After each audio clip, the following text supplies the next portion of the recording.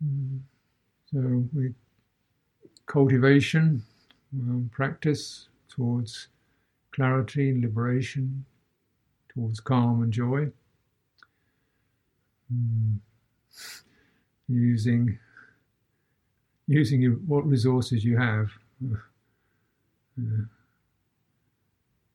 Resources you have. Primary resource is going to be the mind, of which we've touched upon its aspects. Sometimes you almost seen as almost like two different minds, the head and the heart, roughly speaking. The head aspect, this is just colloquial, of course, mano, which scans the other sense data. It's considered to be a sense organ like the eye or the ear, the nose, the tongue. Whereas the visual sense scans the visual field, picks up objects. And the auditory sense scans the auditory field, picks up auditory objects. Why does it pick them up? Because something is searching for it. What's searching for it is citta. It's the organ where intention, impulse, motivation, desire, good or bad, arises from. And it moves out. And how does it do that? It moves out through this organ called the mind. So you could say mind, mano, is like you could say it's the hand of the citta. It's that which extends itself into these fields and it selects. So sometimes you see things you're so intent on seeing things you don't hear anything. You're so intent on watching the movie that you don't smell the food burning in the kitchen. Right? You're so intent on a great idea you have that you stumble over something because you're not aware of your body. Right? It's every act of attention like this automatically excludes or diminishes other potential qualities. And even in those fields, still the motivation from the citta very much affects what you see. So you can imagine, say, a botanist and a bird watcher and hungry person see a bush. And what does the botanist see? Oh, I see. Oh, there's Lebogantria pyracantha, And the bird person says, "Oh, look, there's a little bird nesting in there. It's a great place for a bird." And the hungry person thinks, "Can you eat it? Can you eat it? Is it edible?" What do they see? They see in accordance with their wishes. Right? And this is a very simple, crude, coarse example. This is happening all the time. Now, of course, also, so this is the motivation, the wish, the desire element of the citta.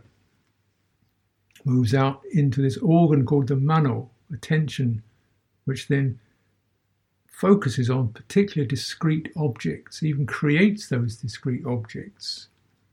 And you look in your visual field, you see an unbroken sweep of colours and shapes. But then what the attention picks up is that person's ear or her earring, which looks quite precious, or the person standing behind her, who looks rather threatening. So what we, it cuts, doesn't it? Cuts, selects.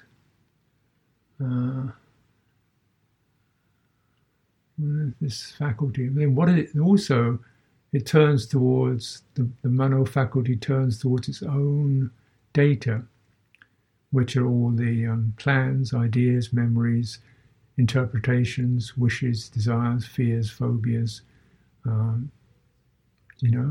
creative moments, creative bursts, epiphanies, everything, in there. And what does it see? What does it pick up? The ones that have the strongest meaning for me. The meaning for me is a citta experience, that which alarms me, delights me, disturbs me in accordance with my motivations. So I think about things that bother me. I think about the things that gladden me. I think about the people I miss, I wish I could see again. I think of the people I'm with who I'd like to miss and not see again. I think, what I think, the things that move me, and the other stuff disappears. So we end up living in a world created by our wishes and obsessions and good and skillful proclivities, tendencies, and they're not all bad, and you can shape them. How do you shape them? By not getting interested in the stuff that just annoys you, bothers you, obsesses you. Just focus on what is useful. So the Buddha himself said, all the questions that people ask me, I say, look, yeah, it's a reasonable question, but it doesn't lead to where I can take you. It doesn't lead to Nibbana, so I'll leave that one aside. We only got so much time. The questions that can lead you to Nibbana, I will respond to. Otherwise, just set it one side. It's just going to be more going on in your head. Won't get anywhere. What you perhaps need to do is to see that topic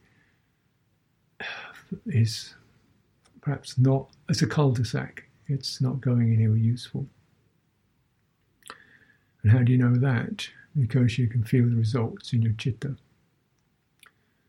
So this citta is where the impulse to notice, to see, to scan, to find things arises from. Mano does the scanning, places things in the citta then feels the results, and maybe it starts to notice, I've been with this one, for 10 years, it's not going anywhere useful.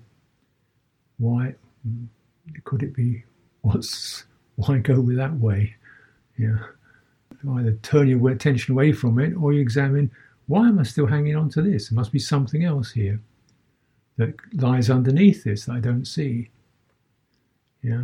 Some unaware tendency that I haven't noticed, because it's silly to be still thinking the same thought. It hasn't got me anywhere and I'm still doing it. So I have to look into why, what is the reason, what is the cause for that. And for that you need to calm the mind, calm the whole process so that the surface stuff starts to settle down and you can see the underlying tendencies which otherwise remain buried. So this process, and citta has to learn and incline towards calming, and this itself is a maturation, whereby that which seems so pressing, so important, no, you've been with this a long time, it doesn't go anywhere useful. Put it onto one side, or examine what's underneath it, what supports it. Putting to one side, calming is the process of calming, examining underneath it, it's the process of insight. And these two are the processes that we undertake in small matters and in larger matters in terms of our path to liberation. And this is not just a simple technique, it's a whole disposition. There are, times when we just want to be quiet, peaceful, calm down, soothe. Other times when within that, you say, let's have a look at, investigate the tendencies that I have, habitual tendencies. And for this, you're going to look into your thoughts, one level of it, your emotional patterns, another level of it. Another level of it, which is sometimes not really touched upon, is your somatic tendencies. That is where you're sort of jumpy person, or you get jumpy sometimes. What's that? Oh, just jumpy. Or you tighten up and get speedy. So often you feel these somatic qualities, and naturally the emotions come on top of that. One feels nervous or something. So you also got somatic impressions, and these may not have words associated with them, maybe just strange reflexes that still have the power to drive your emotions. Your emotions drive your thoughts. So these three layers, the somatic layer is deepest, most embedded, and then so this is we feel tense. Very simply speaking, we feel tense or we feel open. We feel closed or we feel open. We feel expansive or we feel contracted. We feel light or we feel weighed down. And actually the body is weighing exactly the same, but there can be this closing in the nervous system or jangling in the nervous system, or the opposite. It could be quite comfortable, places where you suddenly feel really, yeah. And on top of that, based on that foundation, various emotions naturally occur. One feels quite joyful in a light, open state. You probably feel intense or depressed, or in the contracted states and so on. So it's kind of clearing these layers. But rather than have the idea I've got so much to clear, you just wait. You'll find out, and you'll find out by scanning the whole system. Body meditation will show you all of these, because the body meditation will include the somatic. So we're not just contemplating our thoughts or even our emotions, also contemplating the bodily energies. And then you can't. Then you're really doing a very thorough job. Of course, it's a thorough job, and it's quite demanding in its own way. But for liberation, you want to clear, at least be aware of the whole lot. This is because we have a profound innate tendency to ignore, to not notice. And this is partly because the mano faculty, attention itself, is an act of not noticing that which I do not select for attention.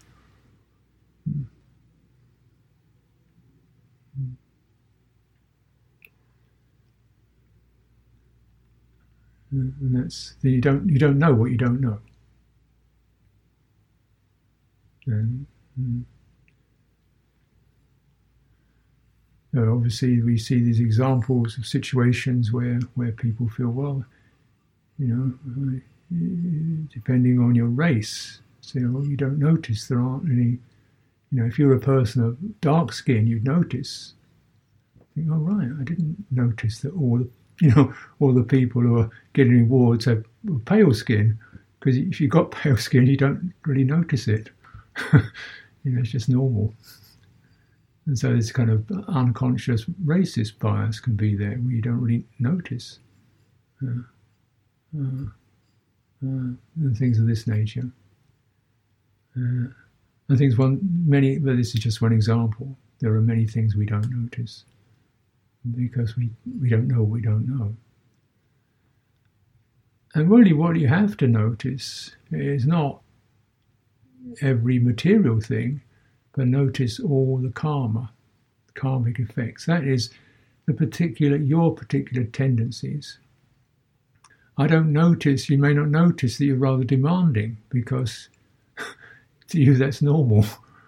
You may not notice that you're rather you don't cooperate, because to you that's normal, that's the norm. You may not notice that you're the one who always does all the work, because you're an over-responsible person. To you that's normal. This is why it's so helpful to be in sympathetic communities, whereby you can begin to see how you differ. Not to say to criticize, or one is better than the other, to say, oh, this is my tendency. She doesn't do that. How come I'm getting so stirred up and she's pretty cool? What's going on? We notice, oh, this is my tendency, or that's her tendency. And then what needs to be explored here? So a profound ability to not notice. And of course, another feature is we tend to be with the people who've got the same kind of obsessions or interests. That's why, kind of random communities and mingling and mixing is so helpful. And you really begin to see how you're wired. Where you get uncomfortable, where you feel ill at ease because they're not doing things the way I do, or you feel left out, or you feel intimidated because I don't understand what's going on. They're not doing the things the way I do it. You say, no, this is just something you haven't noticed. Nothing wrong.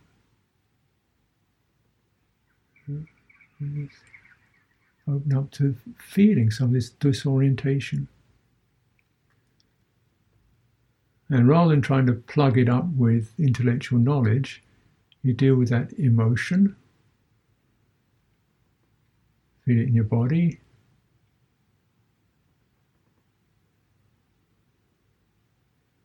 And begin to settle, relax, smooth, brighten, open the body.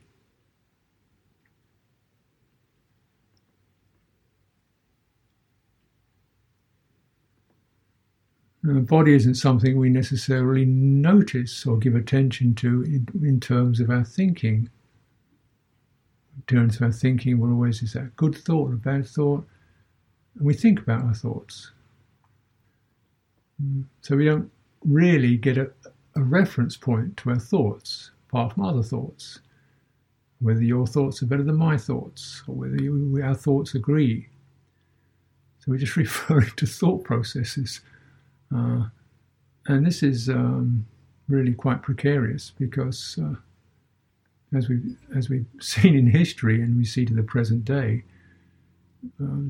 groups of people can have the same kind of thought and they're still deluded.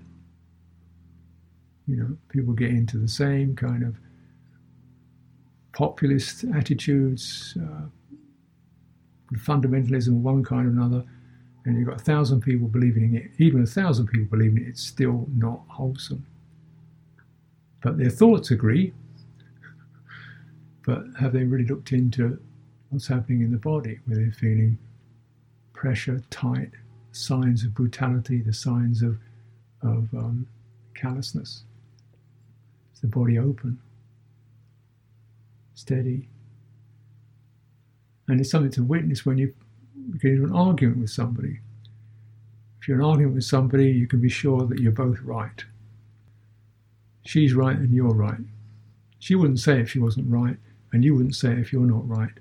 But just your thought patterns are not agreeing. And you can clash swords with whose thoughts are best, but the best thing to do is come into your body, getting defensive, getting angry, Let's relax and what's needed here. Maybe just to say, I'm feeling like this right now. I think we'll pause for a moment and try and look at this again from another light. My head is not going to get the answer here. My thinking is not going to be the answer here. So using your body to tell you when your thinking is driving you into unwholesome patterns, rather than just put more effort into thinking. It's going to save you also, just in yourself, because you're thinking, goes, oh, I've got to get this done, I've got to get this done, I've got to get this done, and you believe in it. What's happening in your body? Getting stressed, getting tense, getting tight, and relax that and look again. People will get lost in their thought processes if they don't have a reference to it. So with this tool, wisdom, first of all, is to cross-reference thinking, emotion, and body.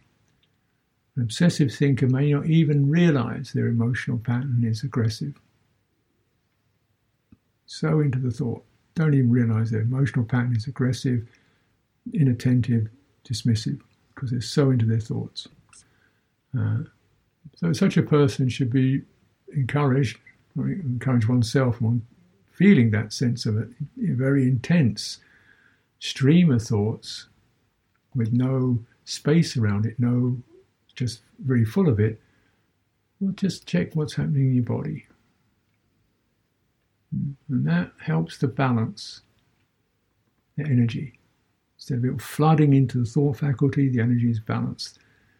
Then the emotion can be revealed. Often it's the case that the emotion may be the last piece. We have the thought, we lose our bodies, we lose contact with the bodily sense, and I don't really know what I'm feeling actually. Because it's buried. Right? The body helps you to reveal the heart. The body is the base that sits with the heart. You don't know what you're feeling, go into your body, wait. Say, do you want more of this or less of this? Less of it. This means it's an unpleasant feeling. And what's the unpleasantness of that feeling? It's pressure. It's heat. What's needed? Space, absence of pressure,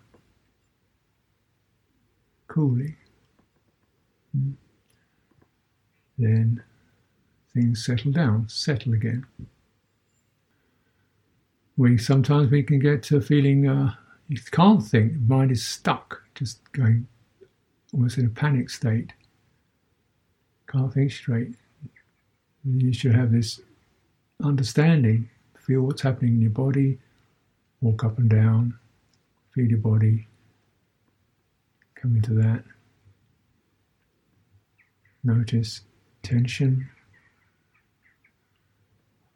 and then you can sense the emotion and use the body to handle the emotion. How do you use your body to handle emotion? You feel the effect of the emotion running in your body, and you can recognize that it generally affects the soft areas of the body, the chest, the abdomen, maybe the face. And therefore you should begin there, but widen your attention to include your legs, your feet, your back, palms of the hands, soles of your feet. Palms of the hands and soles of the feet are very good because they open and release. So when you have all that, then the body is opened, and then it handles the emotion. You don't. The body receives that, discharges it, straightens it. It's because the body is a balancing system. Its nature is to find balance. It's without you asking it to, it will do it. That's its default intelligence. One of its default intelligences is the balancing sense. So there's the balance, and the emotion is moving.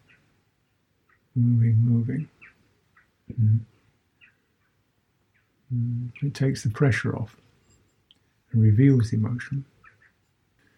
This is using wisdom for calming, the purpose of calming, and for revealing. This is how you get to know what you don't know. This is how you get to know the bits you ignored or forgotten or hadn't paid attention to. And then, it's...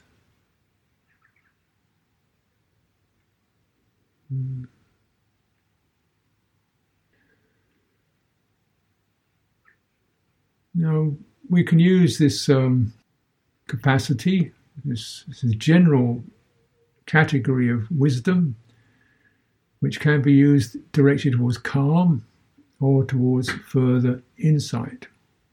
But all of these are to be handled with wisdom. And if we look at it in fairly nice, simple categories, your first kind of wisdom is to know right view. There are definitely results of actions through the mind. Every mental action, every mental engagement, when you get decisive engagement in your mind, that's what I'm going to do. Yeah, no. When you get one of those, there's a result. And you will feel the result. Or the result will come to you. You may ignore it, but it will get into your heart. You may ignore your heart, but it will still be in there. And people do ignore their hearts. A lot of the time. So eventually this causes tremendous problems. So, if you've been a soldier, for example, many soldiers experience this trauma because to go out with people shooting each other and bombs going off and terror and go out with the intent to kill people, whatever the aim or the purpose, and I'm not going to go into that, still, there's kind of things you have to not pay attention to. There's things you have to override, but they still happen. The fear happens, and the shock happens, and all that happens, and the results. And then you've got to clear it somehow. Sometimes people find it very difficult to clear these things, trauma. It's because it gets from the heart into the body. The body has a sort of contraction or a spasm or a numb place that you don't even know about. So with right view, you're very careful, or more careful, recognizing that thoughts can arise and just, but you don't necessarily engage with them. That's the point. Doesn't mean you don't have thoughts. It means karma is the decisive engagement with a thought. And you can feel something changes dimension. It's not just stuff blowing through, it's decisively engaging with it. And then what decisive engagement, the quality of that associated with good, loving kindness, generosity, sharing, honesty, or the opposite. There's going to be a result. They'll both rest in the heart. And the good will lead to a brightening effect, and you'll begin to feel that in your body. You feel that your body feels more open, comfortable, calming. You haven't got the nervous energies that try to put a cap on things, close things down, deflection, distraction, and then going off into reflexive distractions to just cope, to try to bury the residues in the heart. So right view is pretty significant. Another wisdom faculty is called proper attention or appropriate attention. This is more associated with meditation or the preliminaries to meditation, but it's a useful tool to have working, to use your mind for appropriate, wise attention. Yoniso manasikara. What do you give attention to? What do you give attention to? What do you concern your mind with? Whatever you give attention to will feed straight into your heart.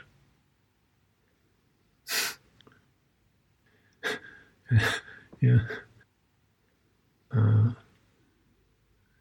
So be careful. We may have to attend to terrifying things, but then our attention is directed with wise intention. You attend to it in order to, your motivation and intention is in order to dispel that which is offensive or hurting people, rather than to just kind of get involved with it all. So another powerful quality of Yoniso Manasikara is knowing what to withdraw from, what to step back from, how to handle things. This is just the learning. You learn the results because you get the results. Your heart gets the results. So once we have this understanding of the need to really feel things in order to get any perspective, to feel things in the citta, in the heart, before you can get any real perspective on what's going on, then you definitely can do some learning. So therefore our most important constant function is to keep feeling things, feeling the effects of our thoughts and words and actions. Otherwise, you've got no way of knowing anything. You've just got ways of thinking about things and judging things, but that's not adequate. What is felt in the heart is the true determinant. So to open the heart. And then, of course, this is one of the rationales behind body meditation, because the body is almost the material base for the heart. The body's energetic system acts as the material base for the heart. So if you get the body opened up, attentive, then it's going to keep your heart open. Right? The body acts like as I said the other day, it acts like the web on which the heart hasn't got a single place that it sits in. It sits everywhere in the entire web of the body's intelligence. And it picks up. So if the body is open, your heart is going to be more open.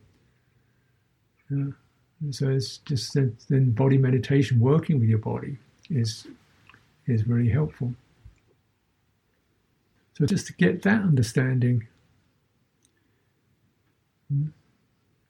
really, because we can go into our minds and we can justify just about anything. Human mind can justify anything, can believe in anything. It can be completely convinced of anything. You've seen the crazy things that people believe in. And they're telling the truth to them. And you think, really? So you just can't trust it. Because it dissociates, it disconnects from the feeling base, from the citta base, which is the basis of true understanding and liberation. So it's wisdom to know how to know and how to keep knowing and clearing the basis that can know.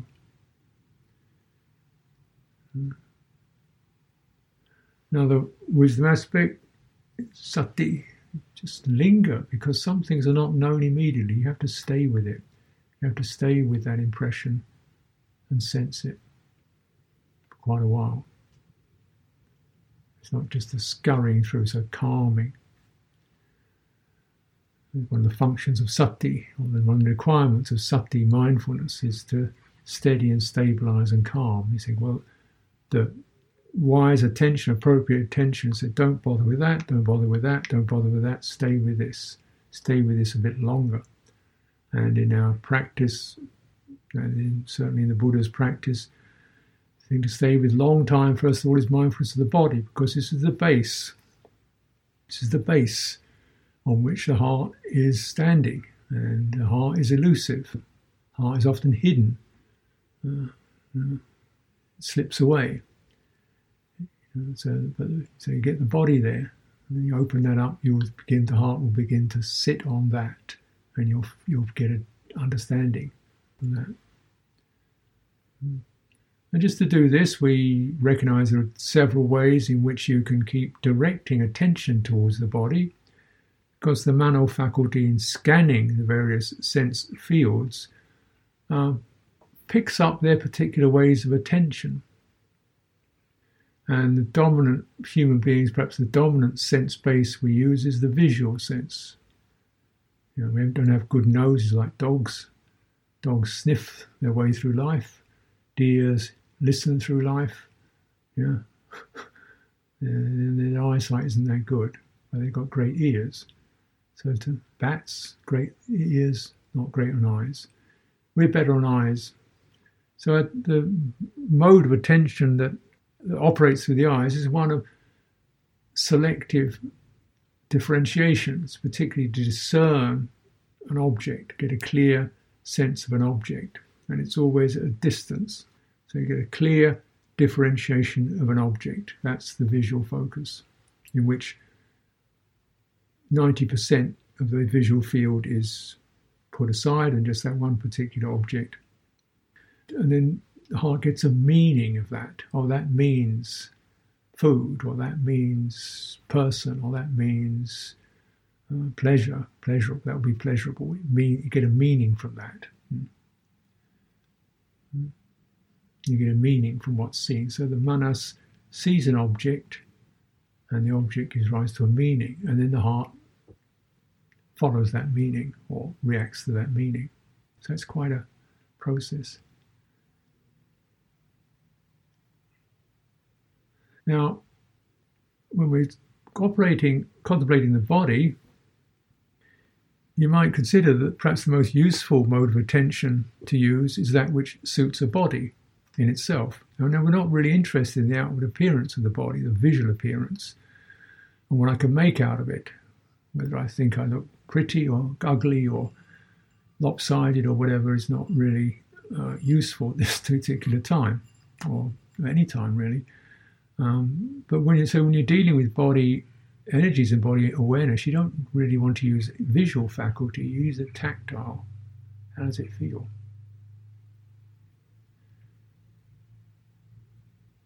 So just consider if you're using your fingers and you detect, say, a cup in your hand. How is that detected? It's not detected. First of all, the detecting of feel.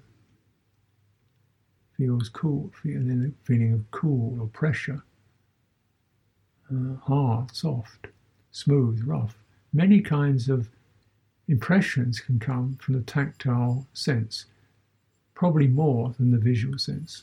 Visual sense, you see colour, form, shape, so maybe that's it. Tactile sense, you get heat and cold, still or mobile, rough or smooth, right? Weight, whether it's palpable, whether it's flexible or inflexible, stiff or flexible. You get a lot of information from the tactile sense. It's an extremely intelligent sense in its own way. And it's very direct. You get it because whatever you touch touches you, right? Whereas what you see doesn't necessarily see you. So what touches you. Therefore, the citta is really pretty much like, what's that? Right there. It's not going through a meaning. Meaning comes secondary. The first thing is this hurting or not? Is this safe or not? So you get a very immediate impression based upon the feeling. With a visual consciousness, you see something, you get the meaning, and then you get the feeling. So, right? So it's somewhat delayed. And the meaning is always sort of subjective. I look at the tree, it's kind of nice, yeah. Then another day I don't notice it, I notice it at all. It means wood one day, it means, something's going to be shaded one day, it's going to be something that blocks out my light one day. It means different things. Depending on where I'm coming from. But the tactile sense, not the meaning, feeling, immediate feeling, that connects straight to the citta without going through the mind, through the manas faculty. So you can find yourself jumping away from things before you even really know what it is. Yeah.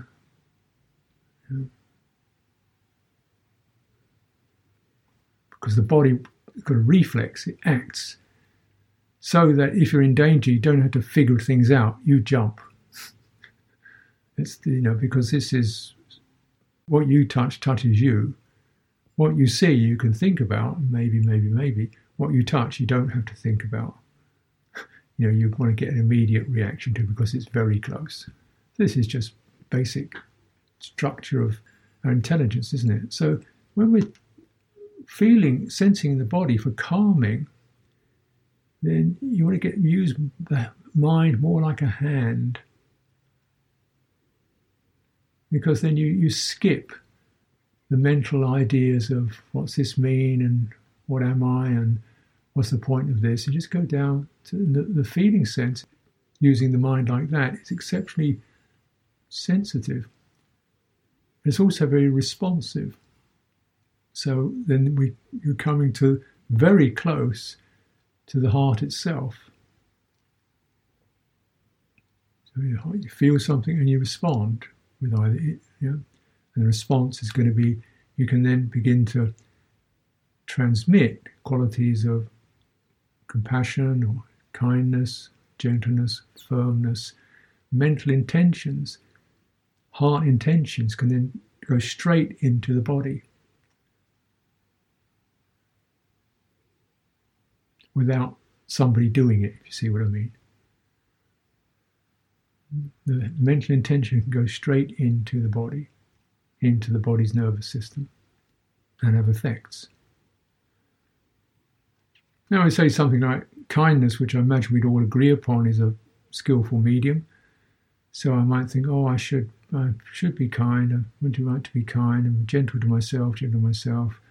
But that's a thought. So I'll try to get that nice warm emotion going.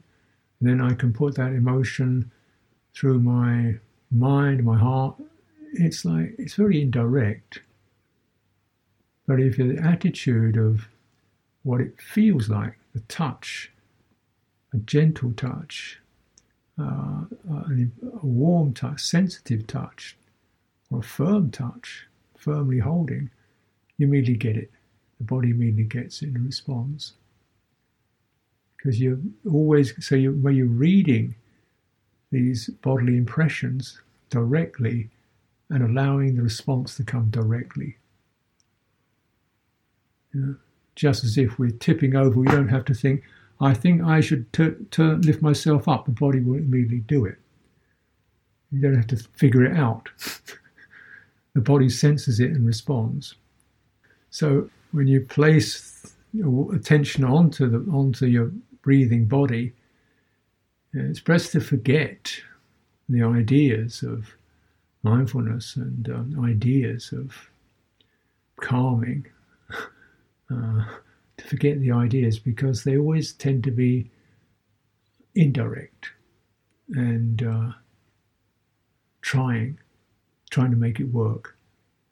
And the indirectness means it's a slow way to go.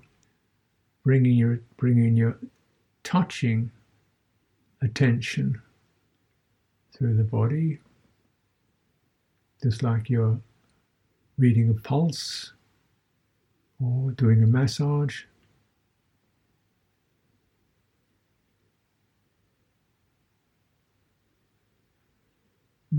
The heart energies and the body energies meet and start to mingle.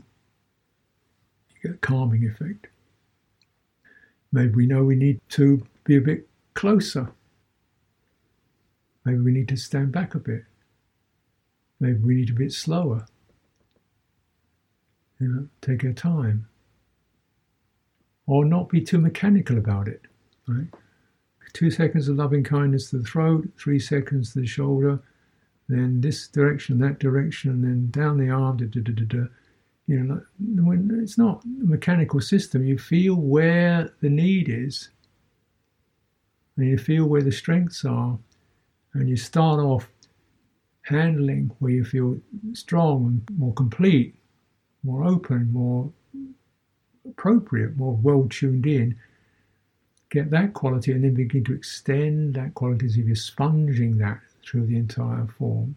This is so calming soothing, smoothing out the jangles and tears and pressures in the bodily system. And this is the way that you practice, or I'm suggesting you practice.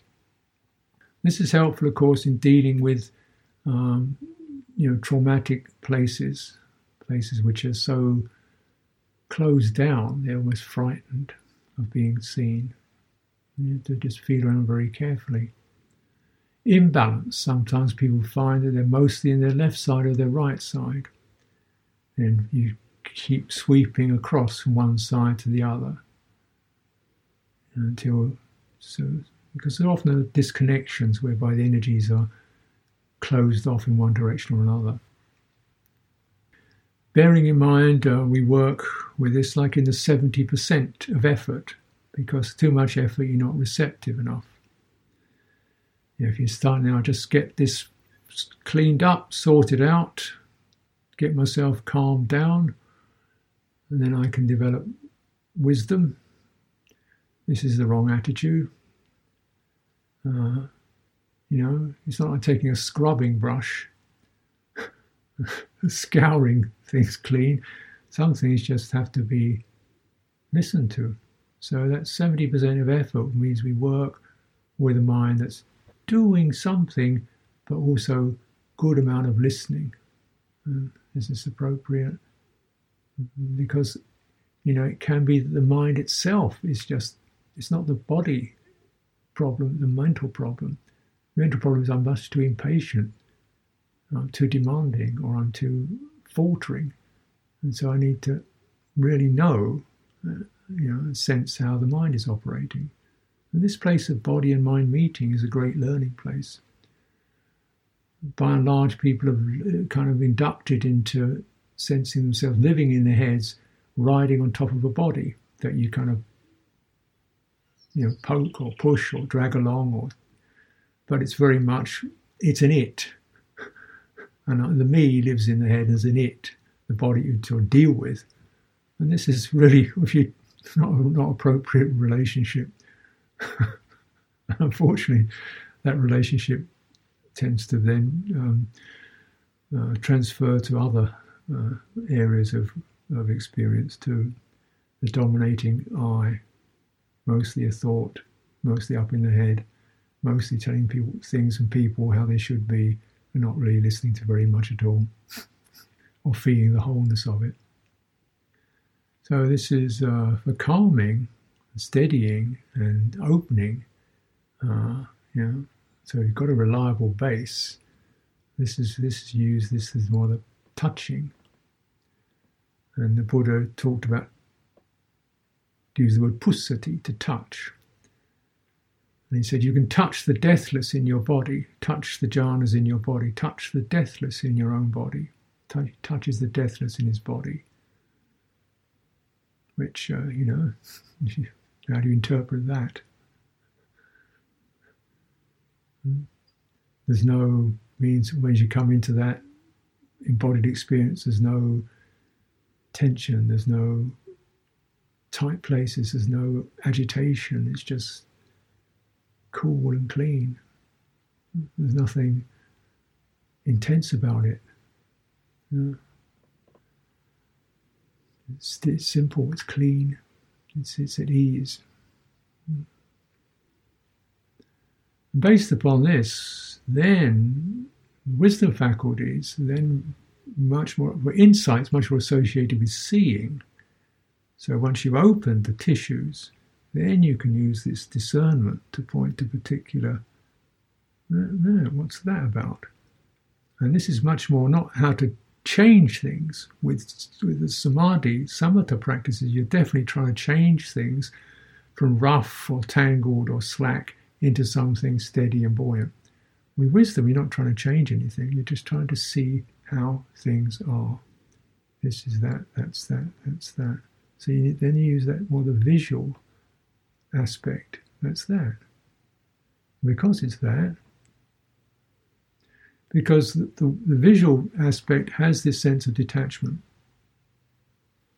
You can see something and there's a sense of it's just that.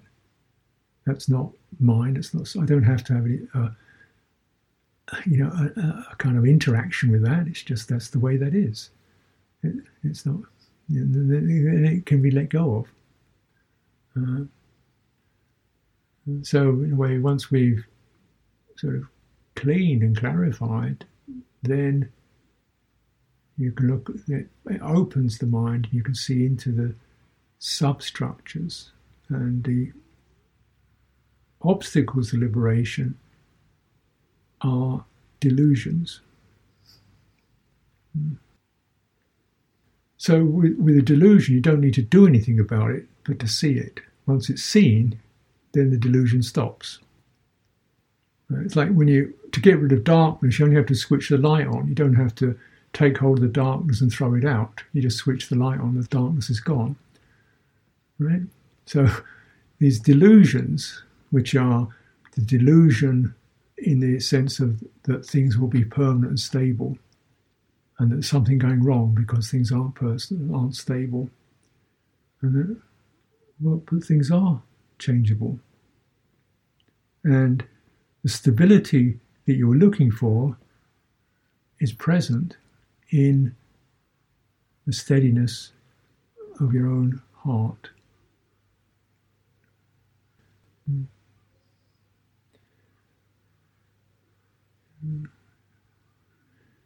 Phenomena are a tendency to be unsatisfying, break down, changeable, collapse, don't support, need supporting. That's the nature of phenomena.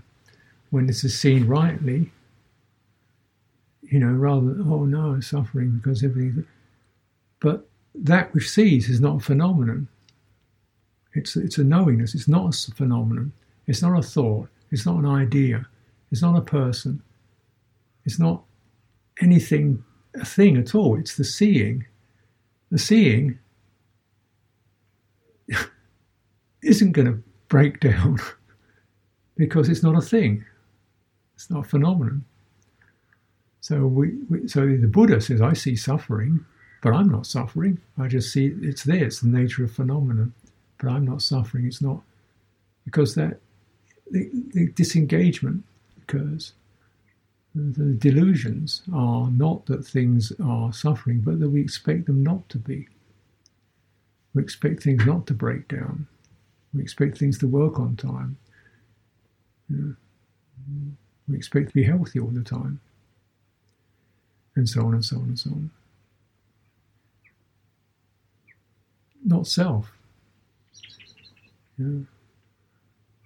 We search or we imagine there's a self that I could understand and get clear, and a self who could be, properly balanced.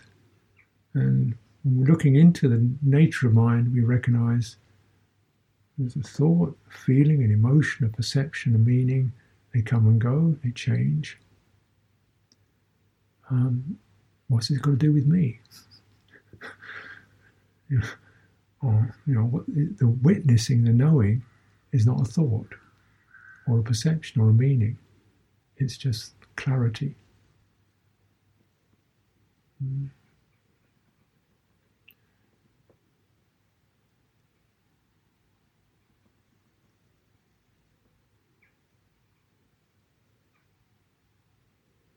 You ever get that clarity when you just realise you've been going in the wrong direction for the last 10 years? And you think, oh, yeah, that was that. That was that. So, why? I don't. It was that. Now it's seen. There's no, I should have, I shouldn't, I should. Now, what fool I did. No, it's just that. And it passes. I did something stupid 15 years ago. Yeah, everybody does something stupid.